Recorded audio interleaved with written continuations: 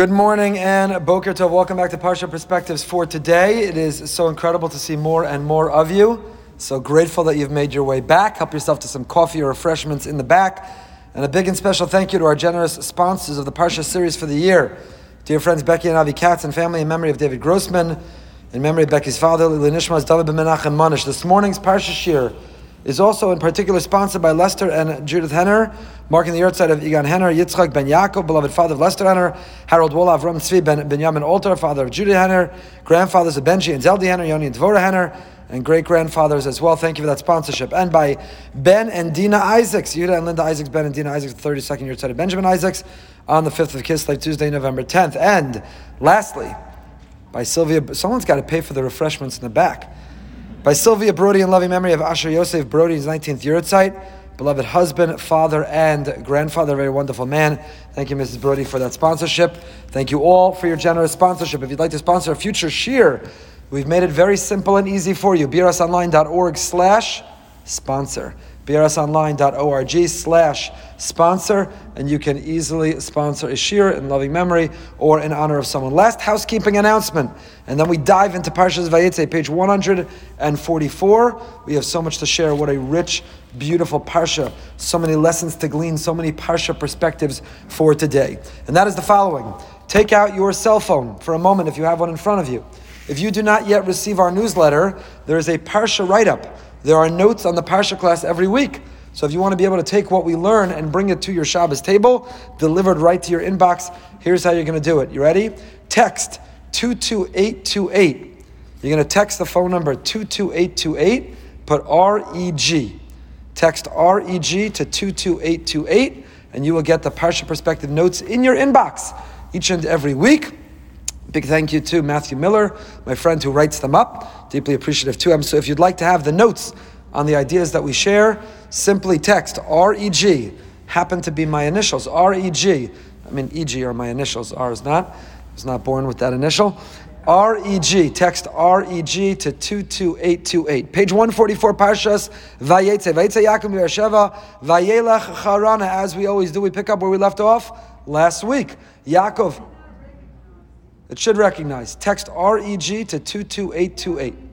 You don't need a whole phone number.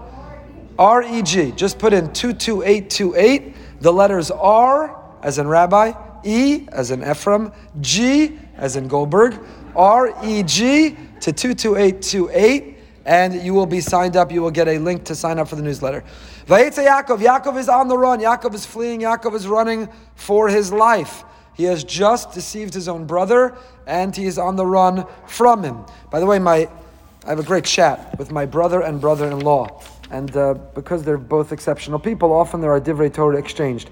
And my brother-in-law brought up, and my brother said he was bothered by it too. In last week's parsha, give you a little bonus from last week's parsha, when Rivka sends Yaakov on his way and says, "You better run because your brother's going to be after you. You better hit the road because of what happened." What does Rivka say to Yaakov?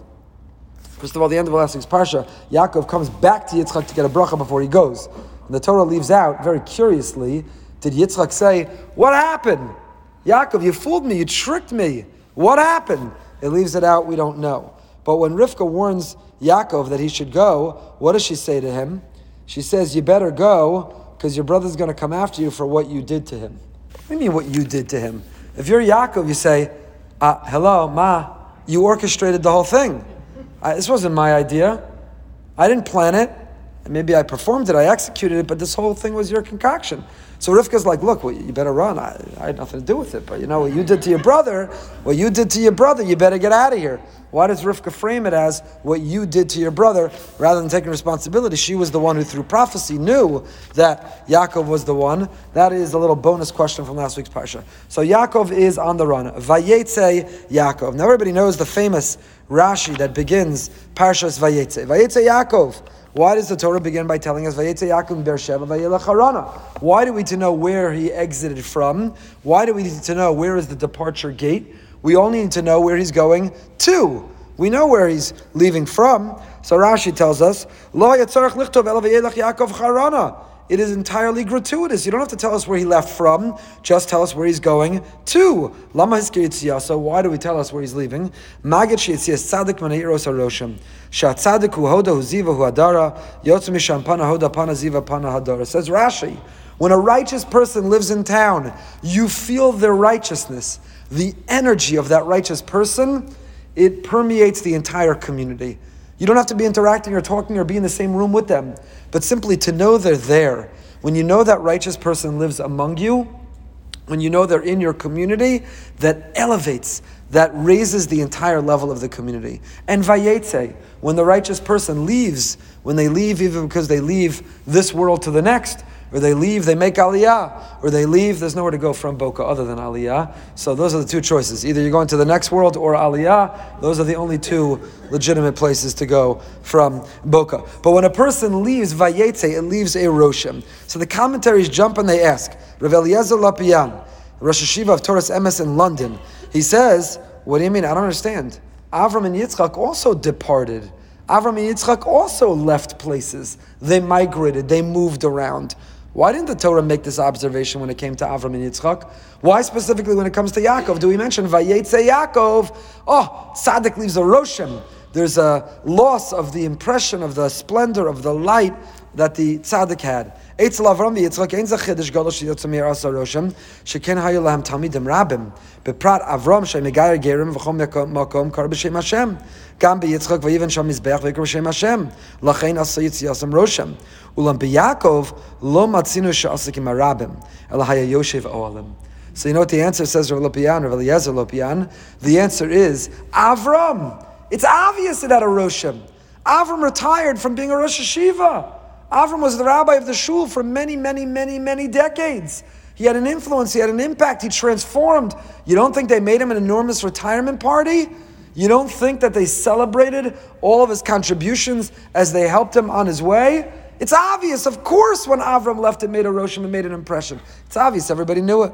Yitzchak too. Vayivan sham mizbeach. Yitzchak built an altar. Vayikra b'shem Hashem. He too taught. He too influenced. Yitzchak also spoke and had an impact on others. So it's obvious. When Avram left, it had an impact, it's obvious. When Yitzchak left, it had an impact, it's obvious. Why was it not obvious that Yaakov leaving would have an impact? Because Yaakov didn't have a big shul, and he wasn't a big Rosh Hashiva, and he wasn't a big orator, public speaker. Yaakov had a yeshiva. He sat and he learned all day. There was a little beis medrash, there was a little library, and Yaakov found a little corner there, and he kept to himself all day long. Yaakov wasn't preaching and teaching. Yaakov wasn't a Rosh Hashiva, a Ram, a Rebbe. Yaakov wasn't a Rav or a Dayan. Yaakov sat and he learned Torah. So you might have thought that the tzaddik, the Yoshev Olim, the one who sits and learning, it doesn't make a roshem. Who cares that that guy left Kolel? What difference did it make? All he was doing was sitting and learning, taking from the community, being supported by others. What difference does he make that he's no longer learning in your community? You might have thought there's no roshem. So that's why the Chiddush, that's why specifically here, Vayetze Yaakov, a tzaddik who leaves makes a roshem. This tzaddik wasn't a big orator, wasn't a big speaker, didn't lead programs, didn't lead missions to Israel, didn't lead trips, wasn't a dayan, wasn't a Rosh Hashiva. He sat and he learned in the corner of the room. The answer is yeah. The quiet person who's sitting and learning Torah is holding up the community. We don't realize. I'm very lucky, in some ways unlucky, but lucky. And I wouldn't trade my life for anyone else. I love teaching Torah. It is my life. It gives me joy. It energizes me. What a privilege and what a gift. It's unbelievable. It's unbelievable. I don't remember if I said it in the Parsha share recently, but I had read a quote from another person who speaks often, a popular speaker today. And someone said to him, I'm jealous of your Olam Haba. You teach so much Torah, you inspire so many people. He said, my Olam Haba? I have no idea what my Olam Haba has in store. Maybe yours is greater, but you should be jealous of my Olam Haza. Be jealous of my life and my lifestyle in this world. I get to sit here, Svarim, to share, none of it's mine, to share the Torah of so many other people, such inspiration, such messages. Wow, it's unbelievable. So we know the people, their faces are in the magazines, they're promoted, they're features, they're recorded, they're streaming online, you hear them in person, we pack the place, Baruch Hashem. What about the person sitting in the corner of the beis medrash? Nobody's even sure his name, but he's sitting there learning quietly to himself. Is he making a contribution? Is he making a difference? That's what the pshat is here in the pasuk. Vayetze Yaakov. Know that it's not always the person in the spotlight who's the one who's holding up the community. Sometimes it's the anonymous, almost invisible person that's underappreciated and undernoticed, but who's sitting there and learning Torah, and that learning of Torah is a powerful merit for the community. That roshem, that impression that they're leaving on the community of learning Torah, never minimize, never underestimate, never fail to appreciate those who are learning Torah, whether full-time and supported, or whether someone who has a profession, but ekes out time in the morning and in the night, and is in the Beis Medrash. They're not a big personality, they're not the magnetic personality, they're not standing on the chair, rah, rah, rah, shalashudas. They're sitting in the corner learning, they're also making a roshem. Rishmur Rozovsky, the Rashiv of Panovich, he says, you know what else the difference is? You might have thought Yitzchak leaving, what roshem did it make? What loss was there? You know who was still there? His parents. Yitzchak and Rivka were still there. You still had very righteous people there. So what did it matter that Yaakov moved on?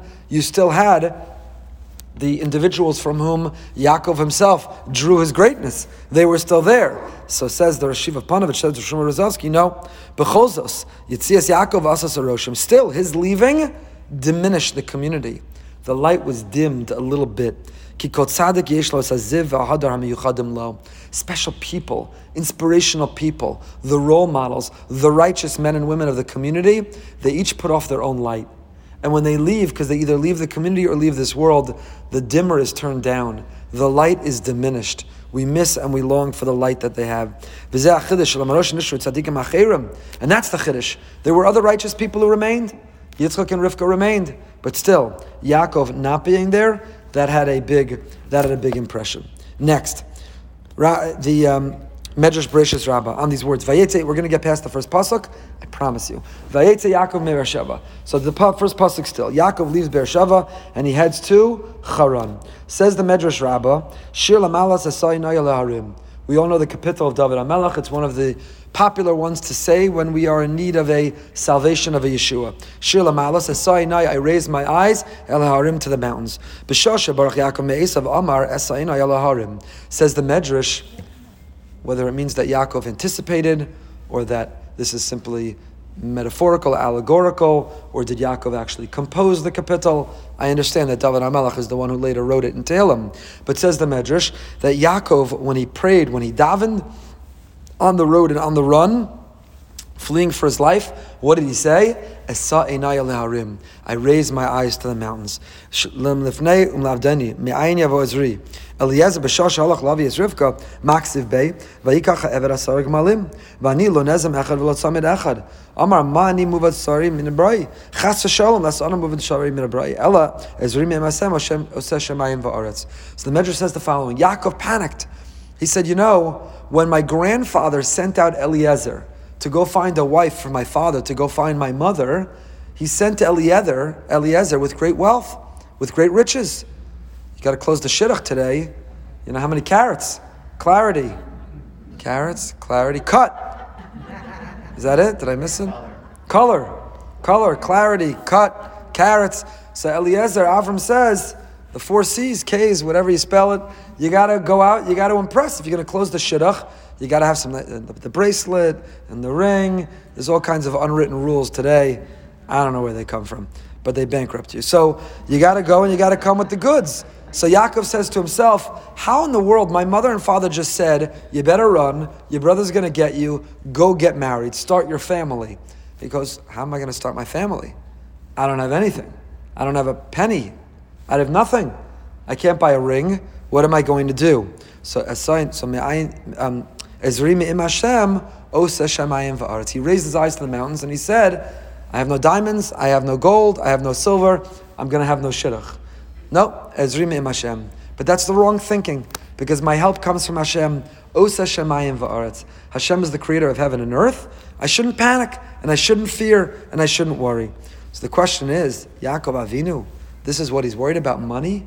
Yaakov Avinu, the Bechir Ha'avos, the most righteous, Yaakov Avinu, the greatest, who is the perfect combination of the best of an Avram and a Yitzchak, Yaakov, who's Yisrael, who's the real progenitor of our people, Bnei Yisrael, and this is what he's worried about? Cut, color, clarity, and carrots. That's what he's worried about.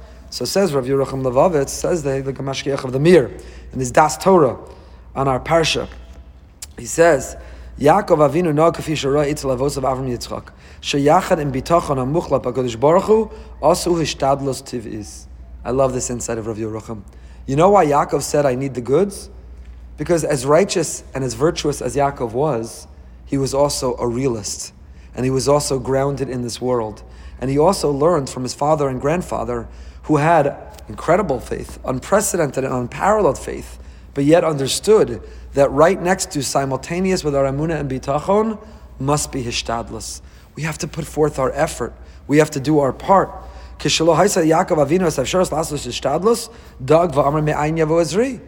said to himself, what am I going to do?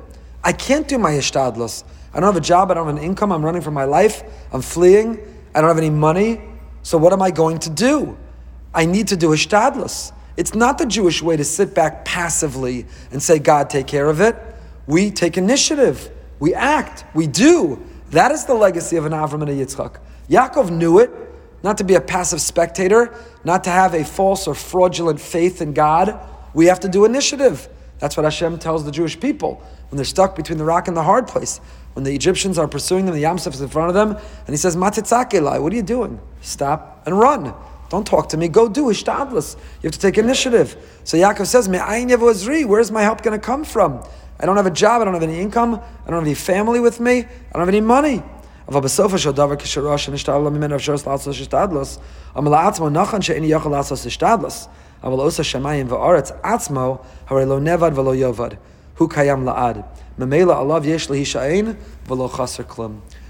we find ourselves in a situation where you say, I'm willing and I'm prepared. I'm ready to take every initiative I can, but there's nothing more to do. I've seen every doctor. I've done every test. I'm even eating kale. I'm doing everything I can. I'm taking every initiative that I can. What's left to try to do? So one could become despondent, hopeless and helpless. Follow Yaakov. Yaakov says, even when it looks like there's no initiative to take, Ezrim im Hashem, Osa Shemayim va'aretz. He made the heaven and earth, and he could turn heaven and earth upside down, and he could create opportunities and avenues and venues that I can't even see right now. So the hishtadlus, the next initiative or act I meant to do, that I think the doors are all closed, there's no next move, there's always a next move when you realize Hashem is Osa Shemayim va'aretz, when you realize that Hashem is absolutely in charge. When we live with Him, there's always a next move. So it's not that Yaakov Avinu, what is he, so materialistic? Yaakov Avinu, he's supposed to be so righteous, such a tzaddik, he's worried about the ring and the jewelry and the bracelet and the gift for the yichud room and the set of machzorim, and the list goes on and on. He's so worried, where's he going to give it all up? No, Yaakov Avinu understands, and this is the Jewish way. We have bitachon and emunah, we have dvekus, we cling to Hashem, but we also have to take our hishtadlus. You might think when you run out of hishtadlus, when you run out of moves, you're done. You're never done. The Ribbon Shalom can create new moves and new opportunities because He is the Osa Shemayim va'aretz. He is the one who's in charge. Perach Av Ches, I told you we'd get on past the first pasuk. So pasuk Yud Aleph. Next pasuk. Vayifka b'makom vayol sham kiva shemesh vayikach me'avnei hamakom vayasem me'ashosov vayishka b'makom hahu. He encounters the place. He spent the night there. The sun had set. He took the stones. He arranged them around his head. We all know the Rashi. You could listen. We've spoken about the psukim for many, many years. Previous Parsha Shirim are all online. You can hear what we said. I'm trying to share with you all new material, the Mirz Hashem, this year. So the stones gathered. They formed one. They fought. They became one. This is an allusion, a hint to the Shvatim and the Shar HaKolal. We have our differences, but we can also belong to all simultaneously, and we can overlap. We can live in all of them. What is Vayifka b'makom? It's a very strange language. Vayifka b'makom. He encountered God. Look at the ArtScroll translation. Yaakov encountered God. What does that mean? He bumped into, he stumbled, he tripped on God. What do you mean, Vayifka b'makom? He encountered. It doesn't say God, it says makom. It says the place. So what does that mean? This is one of the names of God, Makom. How do you know it's one of the names of God? Where else do we see it? A Shiva call. Somebody's sitting Shiva. At least the Ashkenazim have the custom of saying, HaMakom Yanachem Eschem. HaMakom Yerachim. The Shulchan Aruch quotes if somebody is ill, we also invoke HaMakom. May the makom, may God bring you a refuah shlema. May God bring you comfort and solace and strength. Where else do we say hamakom? Seder night in the Haggadah. Where do we say it in the Seder? Baruch hamakom baruch hu. Blessed is the makom. We're talking about God. Why do we use that name makom? Where else do we see it? See it. It says, we just read at the end of Parshas Vayera, that Avram traveled 3 days for the Akedah. He brought his son to slaughter him. And Vayar es hamakom merachok, which Chazal tell us, makom there is not only he saw the place Harabayas, where he would perform the Akedah, he saw the place, the makom merachok, God. So makom is a name for God. And here, Yaakov stumbles upon God, vayifka, he encounters God. In fact, this is one of the words for davening. The Yalkut Shimoni has 13 synonyms for davening. Bitzur, Pegia, Rina, Tfila, Shava, Tzaka, Zaka. There are 13 synonyms in Tanakh, 13 different verbs we use for the one word that we have in English called pray. If we have 13 synonyms, it means they're not all the same. And that's why we learn the entire Sefer. You can listen to it online. The Shiurim, Sha'ar Mitzvila, Rav Pinkus Zatzal, wrote a beautiful Sefer based on Yalkut Shimoni. There are 13 synonyms for prayer. Each one is a different form of prayer. We pray differently in the hospital, at the bedside of someone terminally ill, than at the bedside of a woman about to give birth. We pray differently when we've heard wonderful news than when we're desperate for salvation. Each tefillah is different.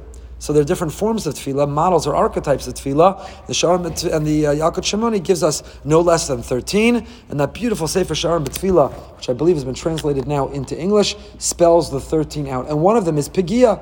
We learn from Yaakov Avinu. There's a form of tefillah called Pegia. Vayifka b'makom.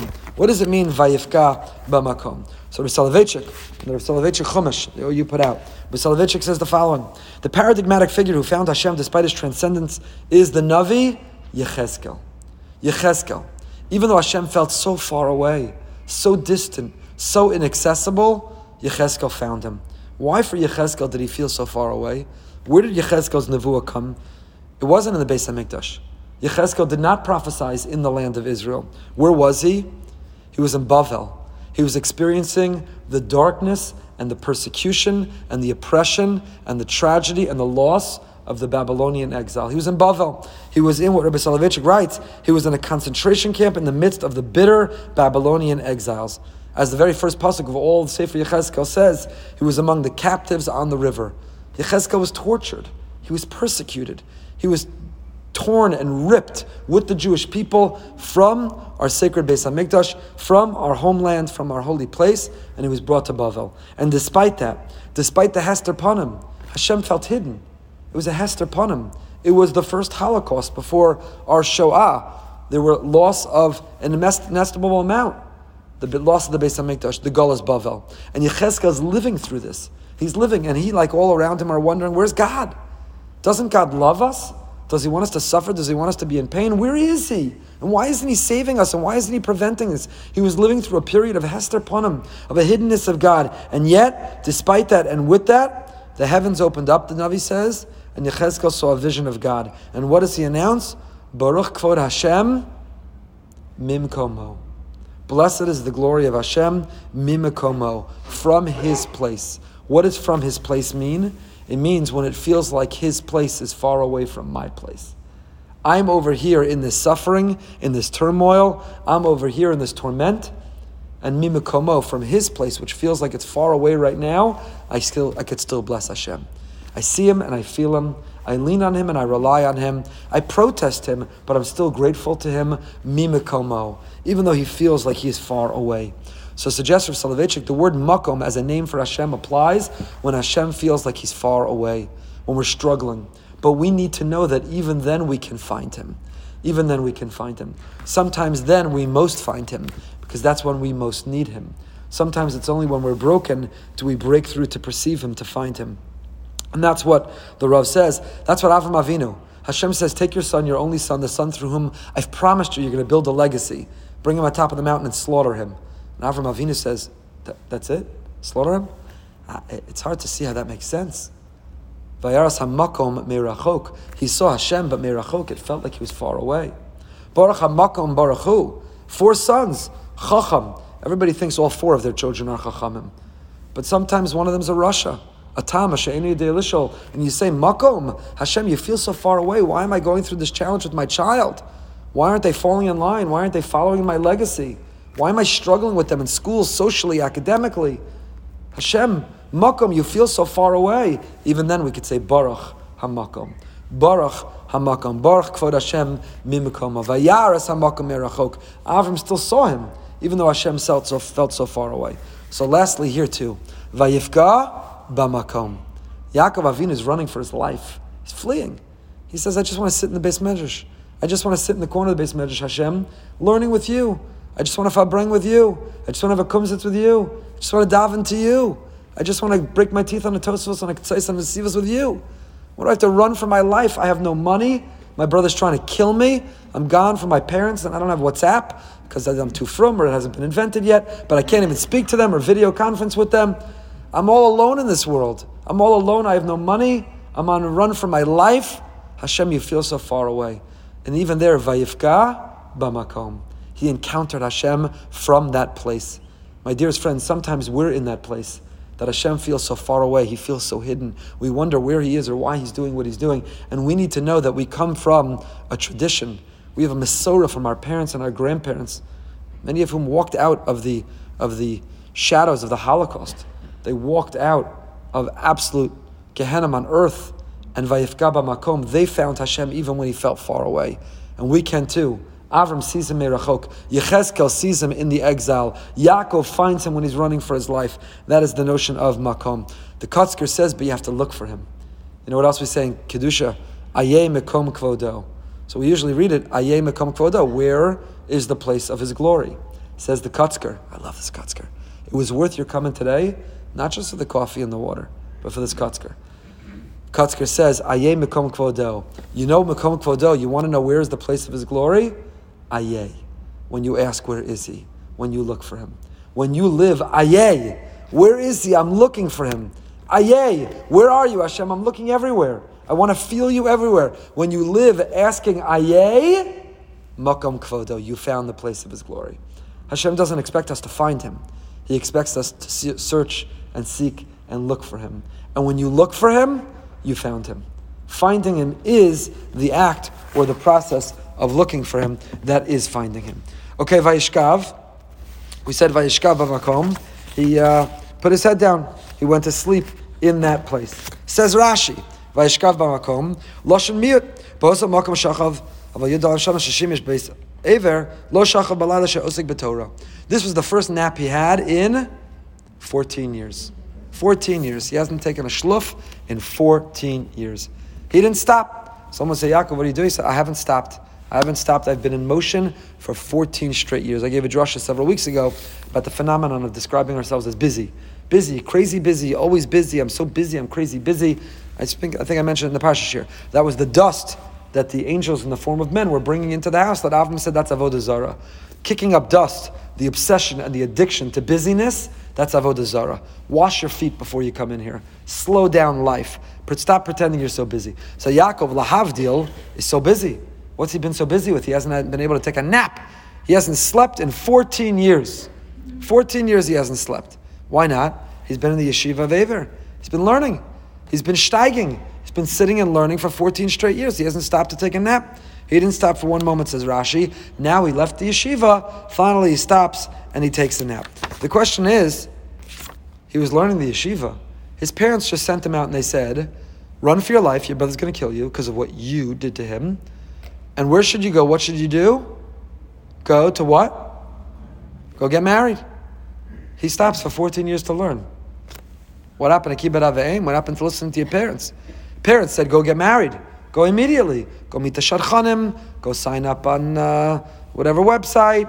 Go network. Go hang out at the wells. Apparently that's where everybody gets married. Go do what you need to do, but go get married. So instead of getting married, he's on his way to meet the shadchan. He passes the Beis Medrash of Ever and he says, let me just stop. I missed one blot Gemara. Let me just learn for 1 hour. 14 years later, he leaves the Beis Medrash. Okay, I'm not going to say any comments. 14 years later, he's supposed to learn for 1 year. 14 years later, he leaves the Beis Medrash. So what happened? What happened to Kibbut Aveim? What happened to the promise that he made to his father? So Rav Zeidel Epstein, we quoted him last week, the manal of the mashkiach of the yeshiva of Torah Or. He says the following. He says, Yaakov stopping and learning for 14 years, that was part of getting ready to get married. That wasn't an interruption to getting married. That wasn't being disobedient or dismissing his parents' charge to go get married. In order to be ready to get married, he wanted to sit and learn for 14 years. Now, why did he need those 14 years to sit and learn? So he also quotes this vort, Reb Zedel Epstein, but Yaakov and Emes Yaakov also says this. This I did say previously, because I think it's important. Why did Yaakov, he needed 14 years in the yeshiva of Aver? Whose home did he just come from? What yeshiva was he in all of his life until now? For 60 plus years. He's been learning in the Beis Medrash of Yitzchak. Now he needs to stop and learn in the Beis Medrash of Aver, after he was in the Beis Medrash of Yitzchak. So Yaakov Kamenetsky, Zedel Epstein, they both say it's a very different Beis Medrash. Yitzchak is the Beis Medrash of wholesome clarity, comfort, security, safety. The Beis Medrash of Aver is a place of how do you get ready to go integrate into the world? How do you bring the values of Torah? How do you bring the values of Hashem into the workplace, into the street, into the supermarket, into the gym, into the world? Aver was a person who had to live through a period of upheaval and chaos. He was exposed to moral corruption and depravity. So Yitzchak was a cocoon. The Beis Medrash Yaakov had grown up in was a cocoon. It was protective. He wasn't exposed to the world. You're getting ready to go live with a Lavan. You're going to marry Lavan's daughters and you're going to go live with a Lavan. You need 14 years in the yeshiva of Aver. You need to learn how to live with a trickster, how to live among corruption, how to navigate and guide through a world. You need to learn how to be a Ben Torah for life. You need to learn how to be a Ben Torah for life. Okay. He wakes up from this dream. Let's keep going. He wakes up from this dream. Pasuk says, moving along, he's sleeping, he has a dream. By the way, I'll just leave this for you as a question because I have thoughts. I saw a medrash for the first time this year. It says, the angels of God are going up and down bow. Translate the word bow. On it. What's it? So the simple understanding always was, what are the angels ascending and descending on? The ladder. But the medrash says, not bow is not the ladder. Olim v'yardim, bow is Yaakov. They're ascending and descending on Yaakov. There's a drusha in there. I'm still looking for it. I have some ideas. We are supposed to be the platform for the angels. We are the medium. We are the vehicle through which the angels interact in this world. They should ascend and descend on us. I'm not ready yet to present it to you. I'm thinking about it. But I present it to you to think about too, with me, and let me know your suggestions. But it's fascinating, right? Olim v'yardim bow. The word bow can mean the ladder, or the word bow could mean Yaakov Avinu himself ascending and descending from Yaakov. So he has this dream. We all know the dream. What's the significance? The bridge of heaven and earth. That he wakes up. He says, I didn't know Hashem was here. Maybe I would never have gone to sleep. Achein, Hashem is here. I didn't even know. So Vayikatz, he wakes up. Perach Chav Ches, Pasuk Tes Zayin. Turn to page 146. Vayikatz Yaakov Mishna. So he wakes up. Vayomer, and he says, Achein yesh Hashem ha'makom hazeh v'anoch lo yadati. Wow, I thought God was only in the Beis Medrash. I thought God was only in the shul. I didn't realize that I can find him in the world too. Ayeh, if I look for him, makom kvodo, I can make the place of his glory wherever I am. I had no idea. So back to the Kotzker. I told you I got this beautiful sefer from my friend Mendy. Kotz Emes Ve'amuna. Says the Kotzker the following. Vayikatz Mishnaso. Es ha'hevdel ben Yehudi legoy nitein liros bekumo Mishnaso. You want to know the difference between a Jew and a non-Jew? I wouldn't frame it that way. I'd frame it, you want to know the difference between a righteous person and an unrighteous person? Yaakov kishemis ora mishnaso miyad o lamed o mispalal. When Yaakov wakes up, there are two options. You wake up, you jump out of bed to go learn at a daven, to constructively contribute to the world. Vayomer achein yesh Hashem. So he wakes up, he gets out of bed, and he says, wow, Hashem, that was a great dream, or that was a great shluf. Or wow, am I energized? I can't wait to go daven. I can't wait to go learn. I can't wait to go do chesed. Ilu paro kishemis ora mishnaso chozav v'nirdim amam sheich lachlom. What does Paro do when he wakes up? Vayikatz Paro, he woke up, and then vayishan vayachalam shenis. You know what he does? Snooze, back to sleep. Yaakov wakes up and he jumps out of bed. Skaber ka'ari lamad laboker. The Shulchan Aruch begins the very first halacha. Halacha. Shulchan Aruch doesn't record nice ideas. Shulchan Aruch is not a Tony Robbins motivational talk. Shulchan Aruch is the halacha. This is the law. And the law is, jump out of bed roaring like a lion. That's the halacha. The halacha is don't snooze 15 times, and don't turn over 14 times, and don't have 3 people have to come wake you. That's not the halacha. The halacha is hiskaber ka'ari lamad laboker. Jump up and out of bed like a lion. Like a lion. Greet the day like a lion. Yaakov, you see the contrast, says the Kotzker, between the way that Yaakov wakes up to greet the day and between the way Paro wakes up. Paro wakes up, snoozes, back to sleep. By the way, his dream was so disturbing, Paro, that when he wakes up, he gets an interpreter. He goes through a whole list and litany of interpreters, none to his satisfaction until Yosef comes. He was so bothered by the dream, so jarred, he's so shaken by the dream that he needs an interpreter. But he's not so shaken that he doesn't first go back to sleep. So Paro wakes up, just a few more minutes, just a few more snoozes, just a little more sleep. Yaakov wakes up and he says, roars like a lion. To go, Yesh Hashem b'makom hazeh. Hashem is here, let's go. Let's go, Hashem. I'm ready. Let's go. Moda'ani lefanecha. I'm so grateful to be alive. Let's go. Says the Kotzker. You see the difference between the way Yaakov wakes up and the way that Paro wakes up. Perach Ches Pasuk Chaf. Vayidor Yaakov neder lemor. So he wakes up and he builds a matzeva and he names the place and then he makes a deal with God. Let's make a deal. It's time for let's make a deal. Hosted by Yaakov Avinu. Vayidor Yaakov neder lemor. Im yiheh Elokim imadi. God, I had such a good dream about you. Yeah, you promised me, like my father, my grandfather, you'd be with me. Now I had a good dream, and now I woke up feeling your presence. So here's the deal, God. You ready, God? Let's make a deal. Here's the deal. Here's the deal. Im yiheh Elokim imadi. If I feel that you're with me, ushmarani b'derech hazeh shanochi olech, and I feel that you accompany with me, you guard me, you protect me, I feel you're in my life. God, give my kids shidduchim, have everyone in my sphere be healthy, give me a parnasa, let me drive as nice a car as my neighbor. Then, I want to be able to wear the same fashion. I want to dress my kids in all the expensive designer clothing. I want to make sure I get the bracelet, the ring with the carats and the clarity and the color and the cut. And if I have all that, v'shavti v'shalom beis avi, and I can return home comfortable, I can return home happy, I can return home wealthy, I can return home with everything, then vayash li l'Elokim, then I'll make you my God. What do you say, God? How's that for a deal? You take care of everything I want, everything I need, everything I long for, everything I hope. If you take care of me, God, I'll take care of you. Let's make a deal, God. You want to be in my life? Here's how you could be in my life. I will have you in my life. Vayali l'Elokim. You'll be in my life and you'll be for me a God. Here's the deal. If what? If you do all these things for me. What kind of let's make a deal with God? What kind of let's make a deal with God? So we're not going to deal with that question. We've dealt with it previously. Is he really making a deal? This is a promise. It sounds like a deal. What's really going on? We've dealt with it previously. Listen online. But I want to raise a different question. Yaakov was already promised by Hashem. Hashem said, I got your back. Stick with me, young man. I've got your back. He was promised. All's going to be well and good. You're going to come home. You're going to have a family. You're going to build a family. It's going to be amazing. So why is he davening? If Hashem said you got it, you're all promised and it's all good to go, why is he davening? Yaakov received the promise that all of his dreams and aspirations would be answered. So we have to understand.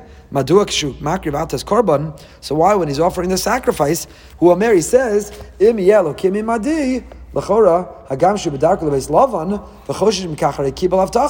you got a promise. Not only does it seem to be rude or offensive that he's challenging God by let's make a deal, but it's even more so. It's even more so. You tell your child, here's the deal, I'm going to buy that thing for you. Or I've got back, I'm going to take you on that trip. And they say, let's make a deal. Or I want you to promise, or I want you to write in a contract. You say, I'm your father. What are you talking about? I'm telling you I'm going to do it, I'm going to do it. You're showing that you're worried, you're expressing the doubt whether I'll follow through and do what I promise, is in fact disrespecting the whole relationship. So how could Yaakov disrespect Hashem by inserting any sense of doubt? Hashem, let's make a deal. Hashem already made a promise. So the great Mashgiach of Chevron, Rav Meir Chadash, he says, Yaakov Avinu is teaching us, this appears in Meir Nesivos al Torah. He says, Meir Nesivos al Torah, he says, that Yaakov is teaching us a very important principle, which is the power of tefillah. That, Gam acharei haftacha shel HaKadosh Baruch Hu, Gam kishe bakashaso tiskabel, B'chol ofen ein laharpos me'atfila. Sha'avodas ha'atfila la'olam lo nigmeres. Because even when there is a storehouse that's filled with blessing for us, the key to open it and the key to access it is davening.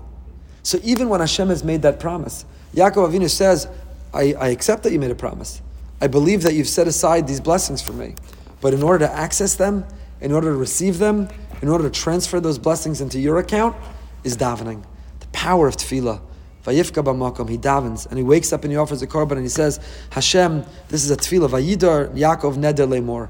Meir Chadash is clearly understanding, as many do, that it's not a condition, it's not let's make a deal with God, that it's a tefillah, it's a prayer. He's offering a prayer to Hashem. Hashem, I want you in my life, and this is the ways in which I need you in my life, and I'm hoping you'll come through and give me these things in my life. And he's not worried that Hashem is going to say, buddy, what are you wasting your words and your breath? I already promised you.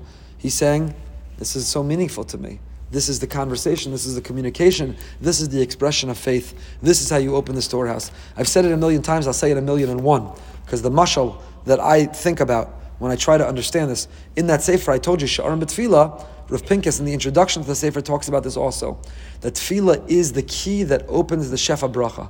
Just like in Parshas Bereishis, it says Hashem created the whole world, He created the whole ecological cycle, saturation, moisture, water, clouds, and the fact that they would turn into rain. It was all there, but He didn't press start. He didn't press go. Because man had not yet been created. So Rashi says, so what? He says there was no one to ask for it. So even though it was all there and it was all ready to go, it couldn't be set in motion until somebody asked. So Pinkus talks about it in Hakdam in the introduction to that sefer, Sha'arim B'Tefillah. Why? Why did Hashem create a world such as that? So I think about that as winning the lottery. Even when you've won the lottery and you're holding the winning ticket, you got to turn in the ticket to get the winnings. You can't simply feel just because I have the ticket, now the money's in my account. You've got to still turn in the ticket. Tefillah is our turning in the ticket. There are all kinds of winnings that we have. Hashem has shefa bracha. He has all kinds of blessings. He has an abundance of blessings waiting for us. But He's waiting for us to ask. Do we not relate to that with our own children? Do we not have incredible kindness and generosity we want to show them? But we want them to ask. Why? Because we're egomaniacs? Because we're so self-centered? Because we're so arrogant and power-hungry? We say, Kinderlach, my closet's filled with presents. Kinderlach, my bank account is filled with gelt I want to give you on Hanukkah, or trips I want to take or send you on, or dinners I want to be able to host you for. But I'm not giving it to you until you ask. You know why? Power trip, ego, of course not. Parents say, because I want that relationship, I want that connection. I want you to feel a bond. So I want you to ask. I want you to appreciate. I want you to feel grateful. Because that's what we felt from our parents, and that's our responsibility to teach and to transmit humility and gratitude. So we say, I have all kinds of bracha, but you need to ask. I'll give you the most basic form. Do we not hold out a little piece of chocolate, a little piece of candy to the child, and they want to grab it? We say, what's the magic word? Please, may I have the candy? Please, can I have the chocolate? What are we, egomaniacs, arrogant, crazy people? They can't have it until they say, please, can I have it?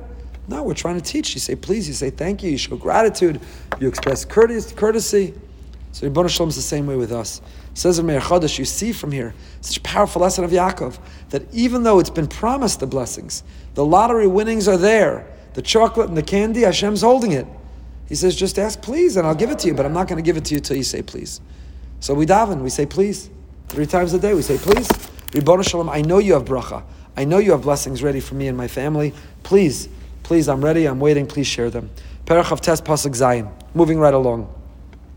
So Yaakov began towards the land of the Easterners. He looked up, and there was a well, always a bear, always a be'er, a well. There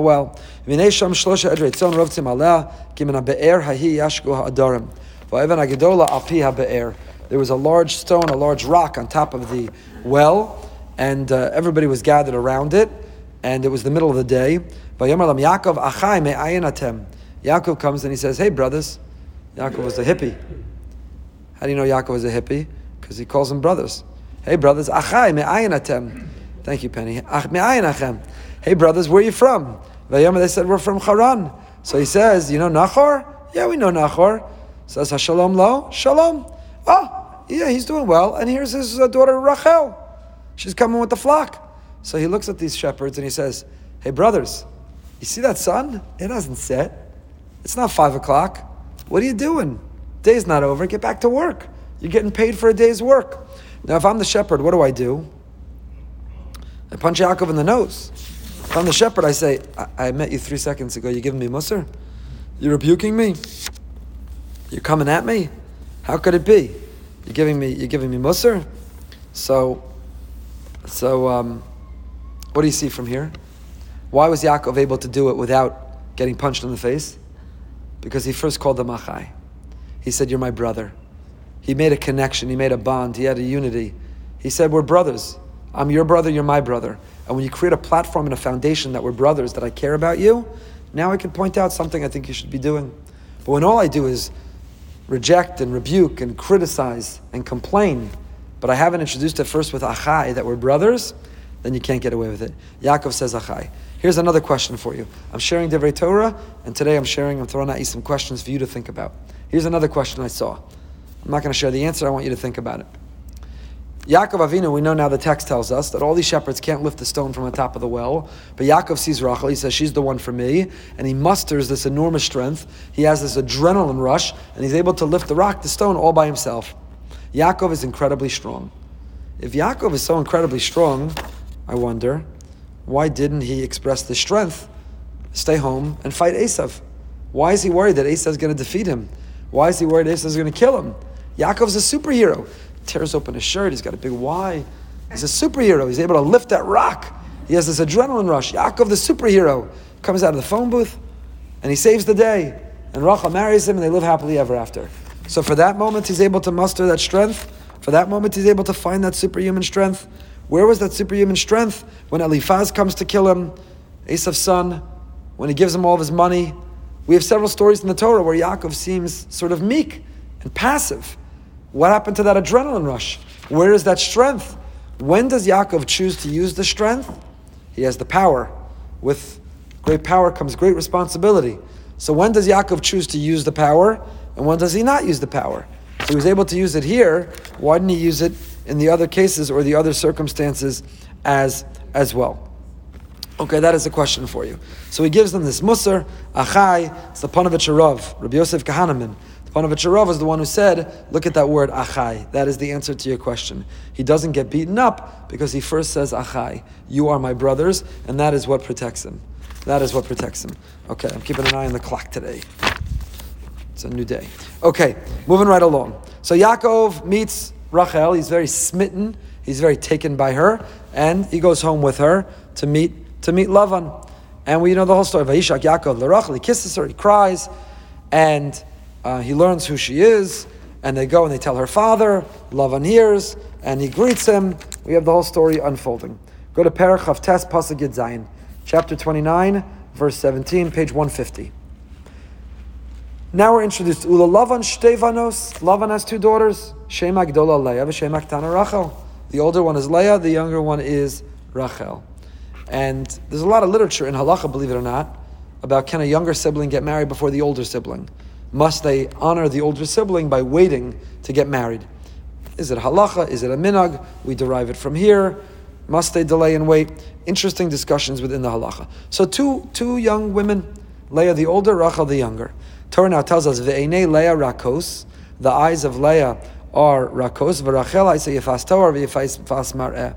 Her eyes were rakos. ArtScroll translates that they were tender, while Rachel was beautiful of form and beautiful of appearance. So Leah is depicted here as being somewhat homely. Leah is depicted as being somewhat unattractive, her eyes. And Rachel, she's beautiful. Rachel is a beautiful young lady. It's an amazing Chassam Sofer. Look at Onkelos.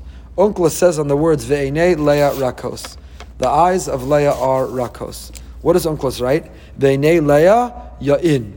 Enei Leah ya'in. Which means what? The eyes of Leah are beautiful.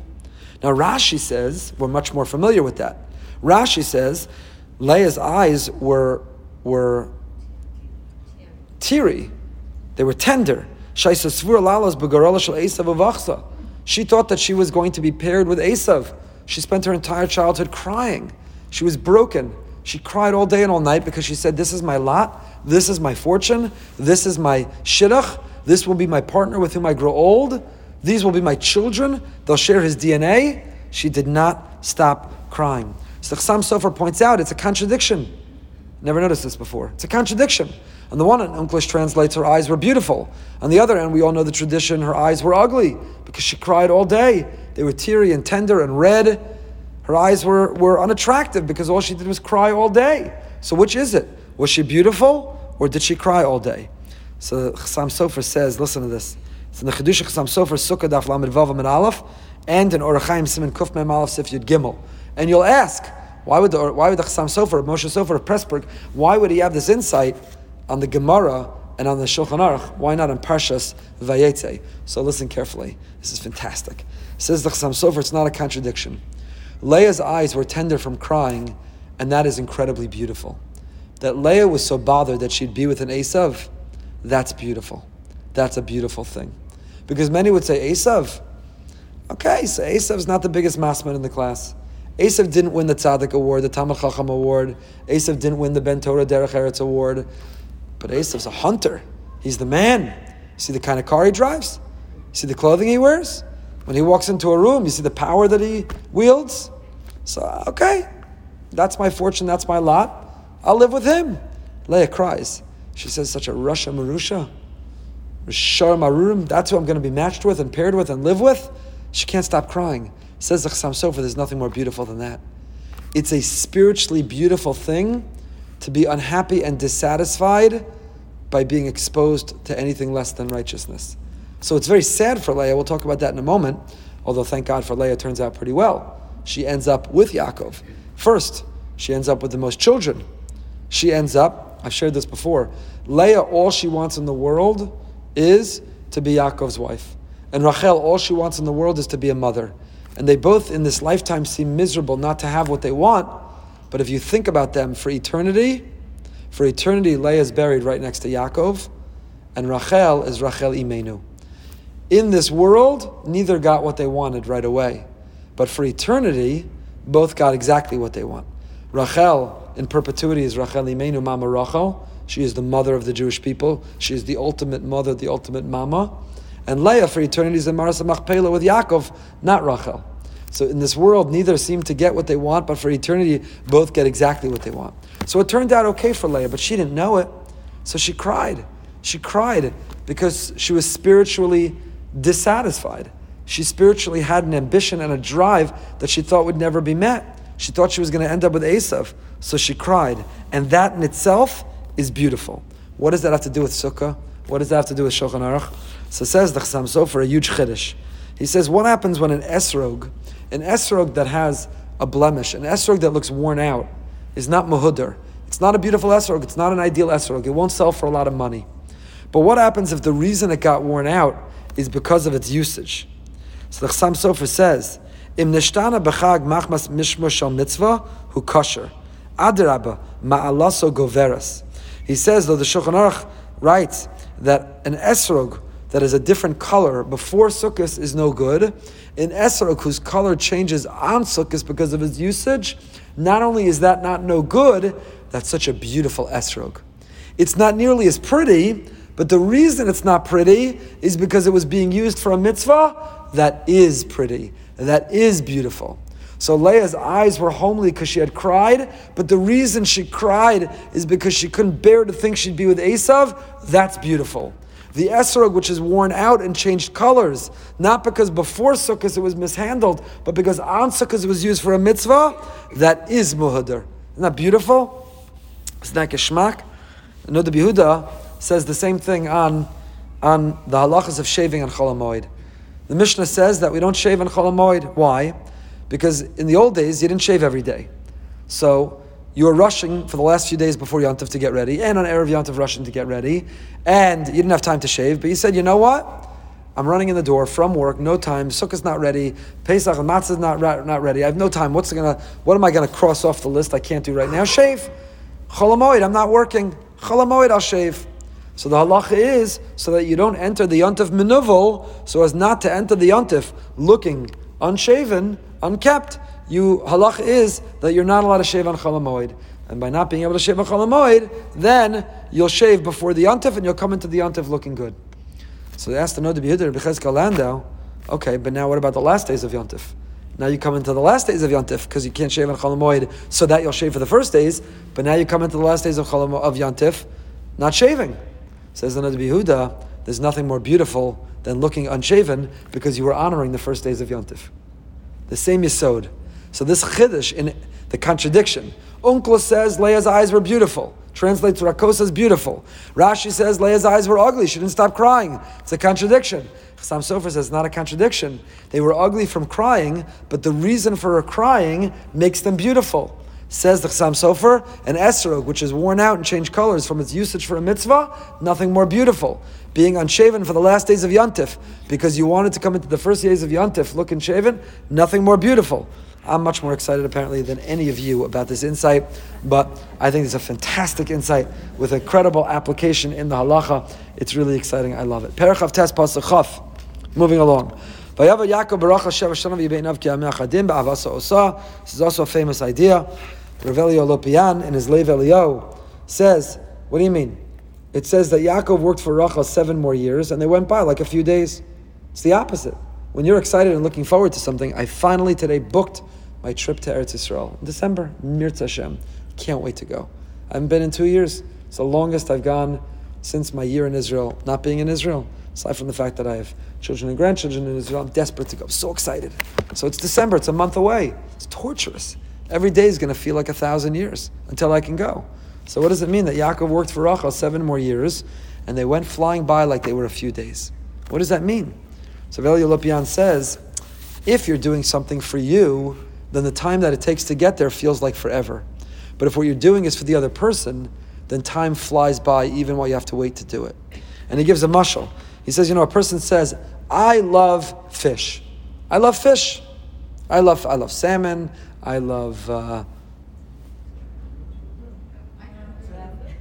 Now what am I thinking? What are they? Sea bass. I love sea bass.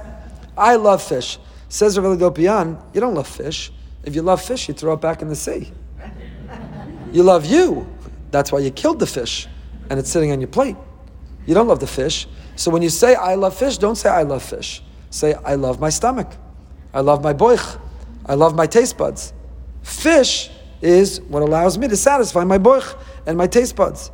Ein oiv adagim, oiv is atzmo. Toraseinu HaKadosha, Toras emasi. Kshatorah omer she'adam oiv, perish hadavar she'emes oiv is hasheni. So when the Torah says that v'yu beinav k'yamim achadim ba'ahavasa osa, Yaakov didn't love himself. I love myself, and I really like being around Rachel. So because I love myself and I want to be around Rachel, I'll work 7 more years, but now it feels like forever. Bi'avasa osa, I love her, means I really love her, which means that every moment of work that I'm putting in is for her. So because what I'm doing is selfless, is for her, it goes flying by. It goes flying by. When we're doing it for us, time goes in slow motion. When we're doing it for the other, time goes flying by. And this is a big insight into marriage. It's a big insight into marriage. In marriage, are we in it for ourselves, what we can get out of it? Is it a selfish marriage, or is it selfless? We love the other. Is our spouse like a piece of fish? I say I love them, but I really love them because they are the ones who prepare for me the fish. That's why I love them. Or they earn the money, or they take out the garbage, or they gave me these children, or they make me not feel alone. I love them because that's what does for me, or is it because I love them? I love them. The love is really about them. So that's what Eliopian says, Bi'ahavasa osa, because Yaakov loved her. Not he loved himself and she was a means of how he loves himself. He loves her. So when we love ourselves, time goes slowly. When we love the other, time can go flying by, as it did in this Parsha Shir, making us out of time. I'll tell you one other thing. We're out of time, mamish. So sad, because I wanted to walk you through the whole... I will save it for next year, but I want to walk you through the whole following. Leah, when Reuven comes in with the dudaim, Reuven collects something that grows out in the field that has a fertility benefit. And Rachel says, ooh, that's a fertility drug in it. Let me have some. And Leah turns to Rachel and says the most absurd thing of all time. Hagat, it's not enough that you took my husband. Now you want to take my flower bouquet? And how does Rachel respond? If I'm Rachel, you know what I do? I punch Leah in the nose. Literally or metaphorically. I finally blow it. I finally lose it. That's the straw that breaks my back, because I say, are you kidding me? I took your husband? Do you know what I gave up? Do you know how long I waited? Do Do you know how far I went to give the simanim? Are you crazy? Are you kidding me? Does Rachel say that? What does she say instead? She says nothing. There's an amazing medrash that talks about the merit of shtika, of saying nothing, of being quiet, of being tsanua, of keeping it to ourselves. But I'll share with you next year, there's a lot of evidence, and there's a lot of beautiful insights that come out from the fact and the likelihood that Leah probably never knew that Rachel was supposed to go first. Leah probably never knew. How could she never know? Yaakov certainly never told her. Who else never told her? Rachel probably never told her that she gave the simanim. Probably never told her that she really was the number 2 pick in the draft. She probably never ever told her. And that's why Leah could say that, and that's why Rachel could not react. And there's a lot of insights that come out this way. So I'll close just by sharing with you one. The next pasuk Lamed says, Vayahav gamas Rachel mi Leah. Yaakov loves Rachel mi Leah. So the simple understanding is, Yaakov loves Rachel more than he loves Leah. But listen to what Rav Avram Chaim of Zlotchev says, the Orach L'Chaim. He says, I thank my friend Ari Mirzov for this, Rabbi Ari Mirzov, Ahavasa l'Rachel nav'a mehes nahagusa mufla klape Leah, shemasr las hasimanim kedei shelo tisyabesh. Vayahav games Rachel mi Leah. What made him fall in love with Rachel is from Leah. From the fact that Rachel gave the simanim, from the fact that Rachel never told Leah, made Rachel the most attractive person on earth. Why did Yaakov fall in love? Because of her picture on the resume? Because of her father's bank account? Because of the yichus? No. You know why Yaakov fell in love with Rachel? Vayahav games Rachel mi Leah. Not more than Leah, but mi Leah.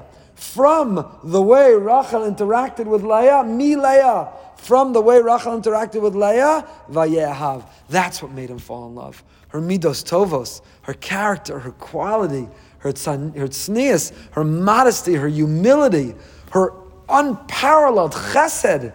Mi Leah. From what she didn't tell Leah, that's what made him attracted to her. That's what it means to be attractive to others. A lot to learn about shidduchim, about chesed, about marriage. But alas, yet again, we are out of time. Text 22828, REG. The letters REG to 22828. You'll be signed up to get the Parsha notes in your inbox as well as our newsletter. Join us tomorrow morning. 10 minutes of meaning, Mesilas Yesharim. Women are invited to Living with Emunah. Great coffee and snacks. Living with Emunah, 8:45 in the social hall. Tomorrow night we go behind the beam with Jamie Geller and have a fantastic day. Stay happy, stay healthy, and stay holy.